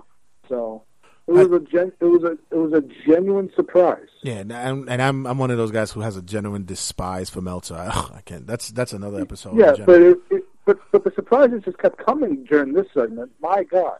Yeah, and I mean the whole thing. He dropped the pipe bomb about the stocks and the ratings dropping and all that. That shit was real. Yeah, I'm telling you. That was the realest promo ever cut in WWE history. And the funny thing is, Punk's pipe bomb. Yeah, he says the stocks are dropping, the ratings and viewership are dropping, injuries on the roster. Like, it was some shit. Like, Vince had a look on his face like, you motherfucker. Like, who the fuck do you think you are talking our business like that? That wasn't on the cue card. Excuse me, we didn't. On the cue card. We didn't discuss that backstage at the gorilla position. I told you to say it was all because of the bunnies. Like some shit like that. So when all was said and done, it led us to Vince cursing, dropping the F-bomb. What was the exact quote? I'm gonna fucking kill you. I'm gonna fucking beat your ass, or I'm gonna fucking. It was something of that magnitude. It was. I know the F-bomb came out, and it was just like, whoa. The crowd was like, whoa. We literally got a chant of, "That's not PG." That's not PG.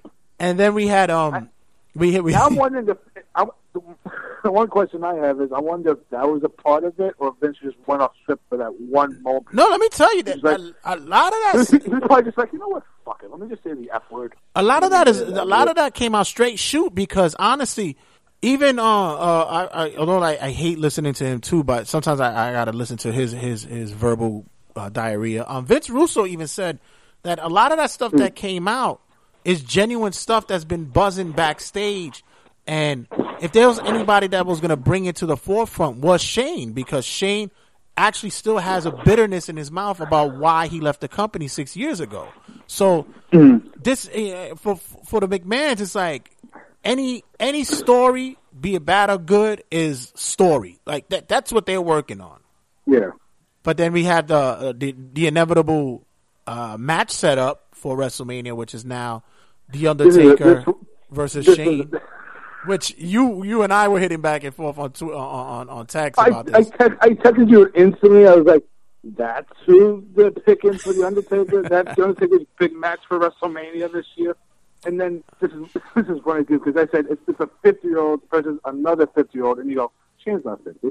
Yeah, he's only 46. Like, he's only 46. I was like, "Okay, he's still 50." He's not 50. He looks 50. He looks like Vince McMahon in the ring. They look like they were twins. But I bet you, and I'm saying this now, I bet you that if there is going to be a Hell in a Cell match with Shane involved, because I don't know, there's rumblings about other nonsense. I don't really want to talk rumors, but my thing is, for some reason, I think there's going to be a replacement involved. I can't see Shane going through it all. Possibly a interference in the Hell in a Cell. Yes, it's possible, ladies and gentlemen. It can happen. If people can get in the steel cage, people can get in the Hell in a Cell. Yeah, I mean, I see it happen, but I guarantee that at his age, I think Shane could still go. Like, really, he could still go. Yeah. I said the whole Undertaker thing. All right, it sounds funny. Like it doesn't sound like it should be but at this point, who should Undertaker fight? What, Cena? I mean, well, right now he's hurt, and on Twitter he's like teasing he's gonna come back, but he should just. My problem with Cena is he's out right now for like 3 months. He should stay out. Stop trying to Superman yourself back on the main roster and just take some time off. For God's sake, because as soon as you come back at WrestleMania, you're probably gonna break the other fucking arm. So just stay out, get better, and I say let's just do the match. It's something we had never seen before. When Shane was wrestling, he never faced Undertaker one-on-one, and I don't know. We could see something different. I just hope Shane does not jump off the Hell in a Cell. That's my only thing I don't want to see. You could jump off the barricade, but just don't jump off the top. There's a meme. There's a funny meme. Like, you know, the big monitor in the stadium. Right. And then on bottom is a picture of Shane. He goes, "I'm going to jump off that." I was like, "No, please don't, no." That big high definition screen that's in Dallas Stadium. Yeah, fucking Owen Hart all over again. Don't do it. And you look on paper and you say, well, Undertaker has to wrestle at Mania. Like, who the fuck is there on the roster that he would wrestle? Like, who would it be? Nobody really cares about him fighting Braun Strowman. Nobody cares about seeing him and Bray again. I mean, to think you can't do the Brock Lesnar thing because in storyline you already said that it was their last match. Right. There could have been other options. You could have done Dean Ambrose. You could have done Kevin Owens. Maybe Jericho. People were saying maybe AJ Styles, but AJ Styles just came into the company. You can't put him in a match with Undertaker because then people are going to turn on Styles. Sting, but I don't think Sting can even wrestle anymore. I think he was done. He's done after that Seth Rollins match, and then I have to see what is going to be the buildup of how Undertaker is going to go into this match, because to be honest, Undertaker should be like, why would I give a fuck if Shane beats me? Like, first of all, my streak is broken, number one, and number two, if he wants to take over fucking Raw, who cares? Take it. I don't give a shit. Pin me now, motherfucker. Who cares? That's what I'm saying too. Because I was like talking to my me, Matt, and Isaac recorded the heel turn last night, and I even asked them, like, is Undertaker a heel now? What's the reason for this? And then they, Undertaker's never going to be a fucking heel. And then I'm like, so explain how this match is going to go. Who's the face? Who's the heel? But then Matt broke it to me that the Undertaker's going to be on Raw this Monday. So right. So he's definitely going to give an explanation. I'm just waiting for him to go, Vince, you old bastard, I don't want this. I'm just waiting for that.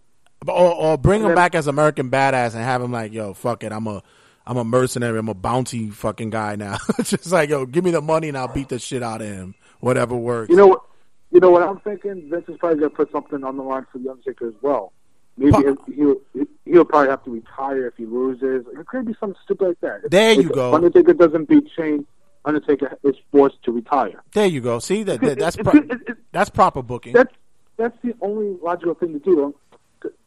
Because right now, what else are you going to put on the line? The streak's over, like you said.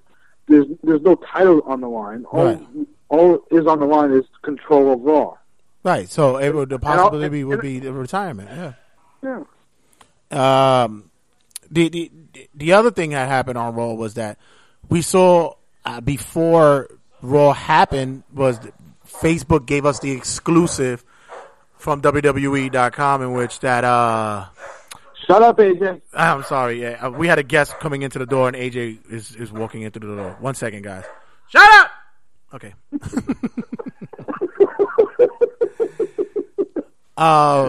We have. Oh my God! It's a dog dead. Yeah, he's excited. He gets excited. He hears wrestling and he doesn't know how to act.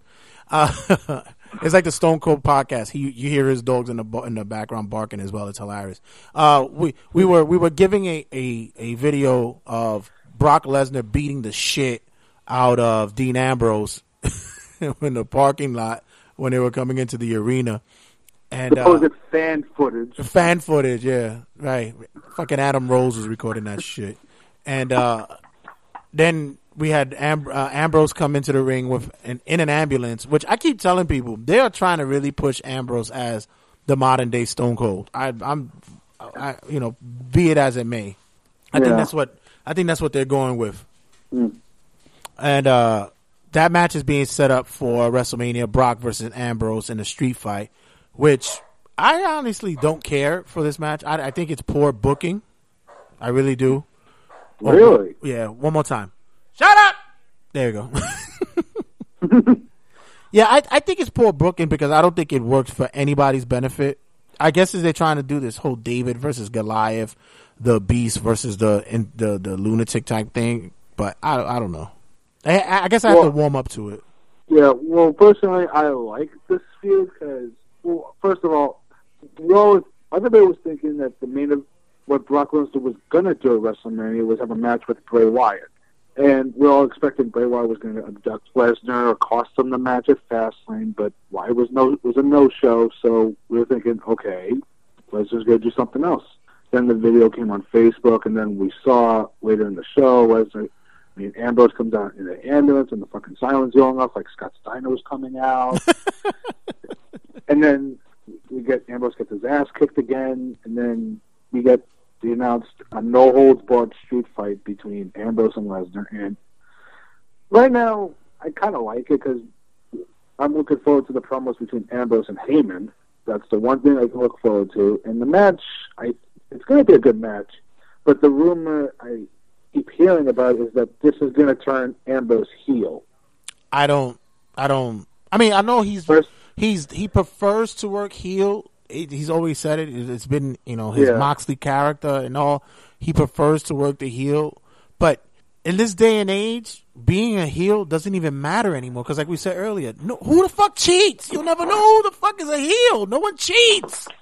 Yeah, and even if he turns heel, they're still going to cheer for him. The only true heel that's on there right now that's working a true heel angle is Owens.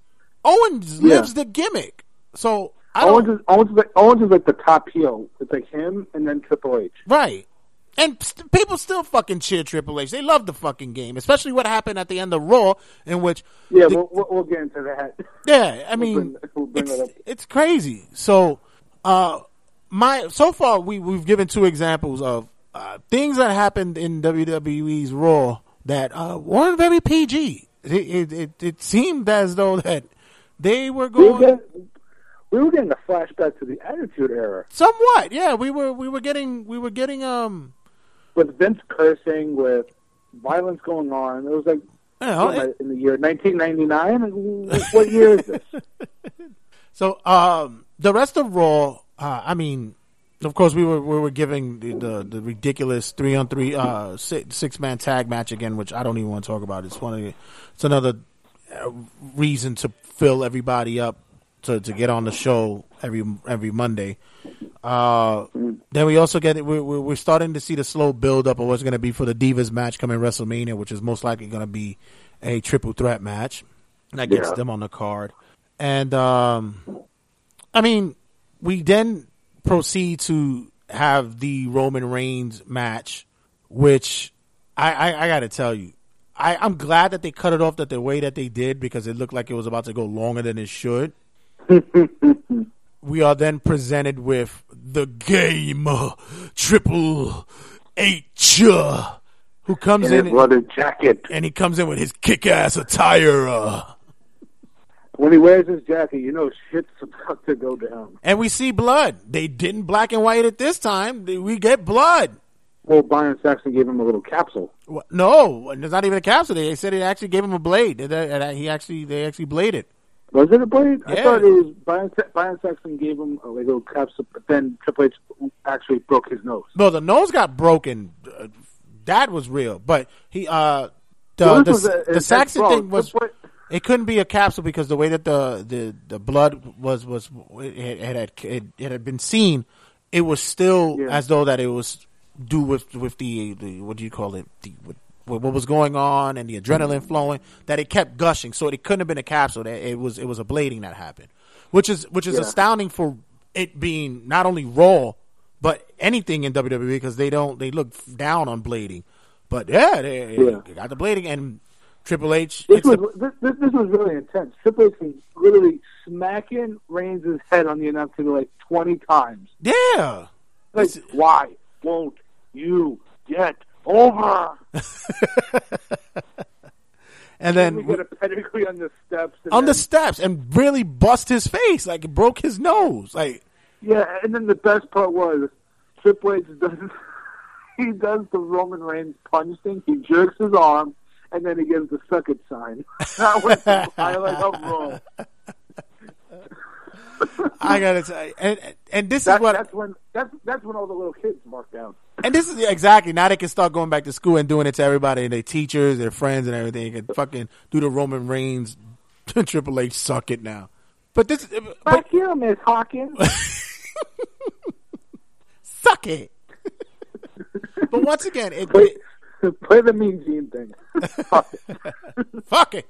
So this once again, like I said earlier, was one of the opening of what could occur in, after Mania, because I said, I'm calling it now. If I don't even say if Shane wins, I see a new era happening. Of course, we had the Attitude Era, then we had the Ruthless Aggression Era, then we have what they call the Reality Era. I'm saying that this is going to possibly be a new era which is going to occur, which will probably be the Next Generation Era, because we may see the door opening up to different things. They're already booking for an event, I believe it's in May, where it's going to be called Monday Night Raw versus WWE. Oh, yeah, that's so stupid to me. Well, it sounds really weird. And I'm sorry to interrupt, but this is my problem with the whole thing. I'm happy Shane's back. I want something different. I want Triple H and Stephanie to go bye-bye. But them booking Shane versus Taker for WrestleMania, you mean to tell me that The Undertaker is going to lose twice at WrestleMania? Yeah. First time he lost to Brock, and now he's going to lose to Shane McMahon, a man who doesn't know how to wrestle. He just does high spots. And we're supposed to believe that a 6'11" guy gets beat by a 6'3" guy. Listen, let me just tell you, the streak means yeah. The Undertaker's streak doesn't mean anything anymore. It's done for. It's over with. Like it doesn't. There's no relevance to it now. Him losing at Mania because of his record, whatever, is just it means it's done. It's gone. Now, granted, you're right. Taker losing to Shane at Mania may sound ridiculous on paper, but especially see. Since it's at WrestleMania, because it's like for years we've been saying he's going to win every year. He's going to win every year. Now it's like, is he going to lose again? It's like it's hard to even say it now. But let's see. Taker to win. Let's see how it plays out, because, like I said, there could be something like you mentioned. The retirement is on the table. He's going to put over the company. Which is needed now, because these days everybody's riding on that horse that there needs to be some kind of changes going on, and him losing to make that change happen. He's a company guy; he doesn't care. And lastly, look, who the hell knows what's going to be like on the table for the next movement in WWE? We got to start looking at the fact that there's a lot of individuals on that roster that needs to get more shine. And like we mentioned before on the show, maybe brand separation might be needed. Maybe Stephanie takes over SmackDown, Triple H controls NXT, something.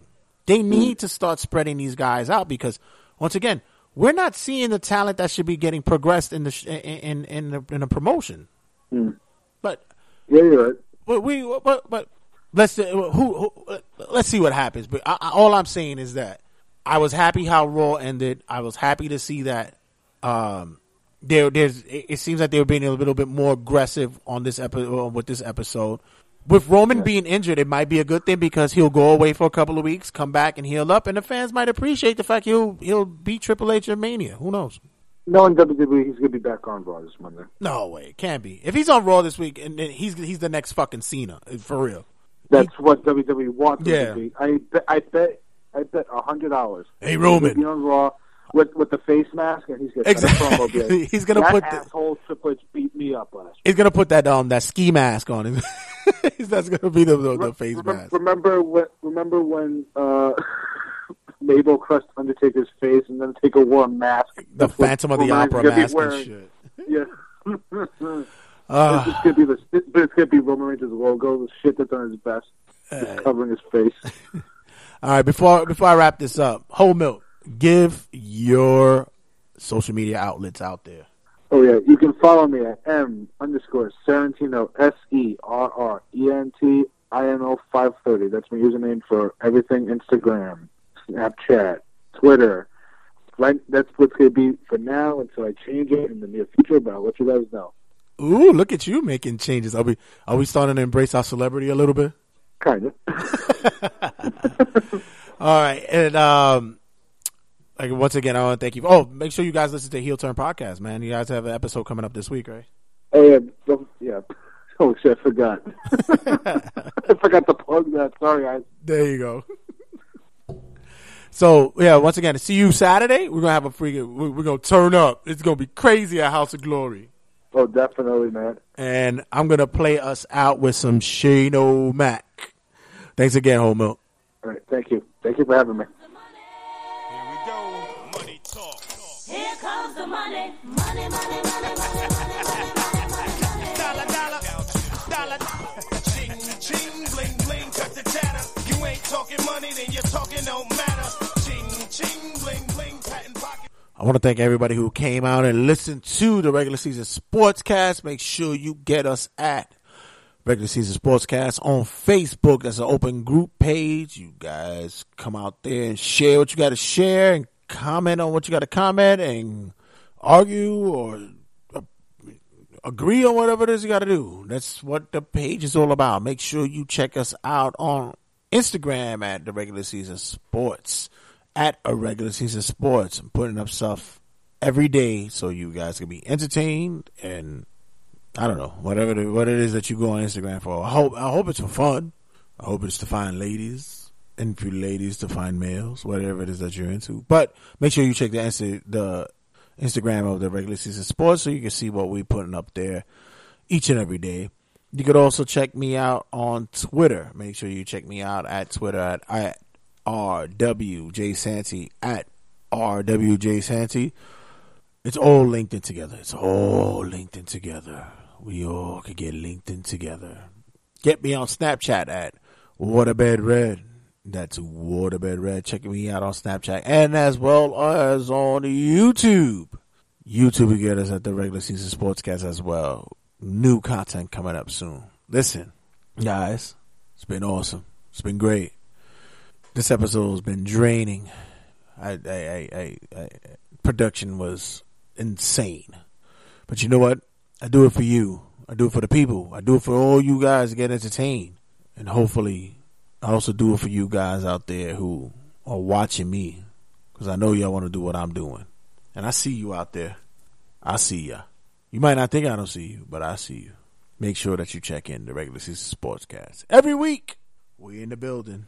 Catch you on the rebound. Squash!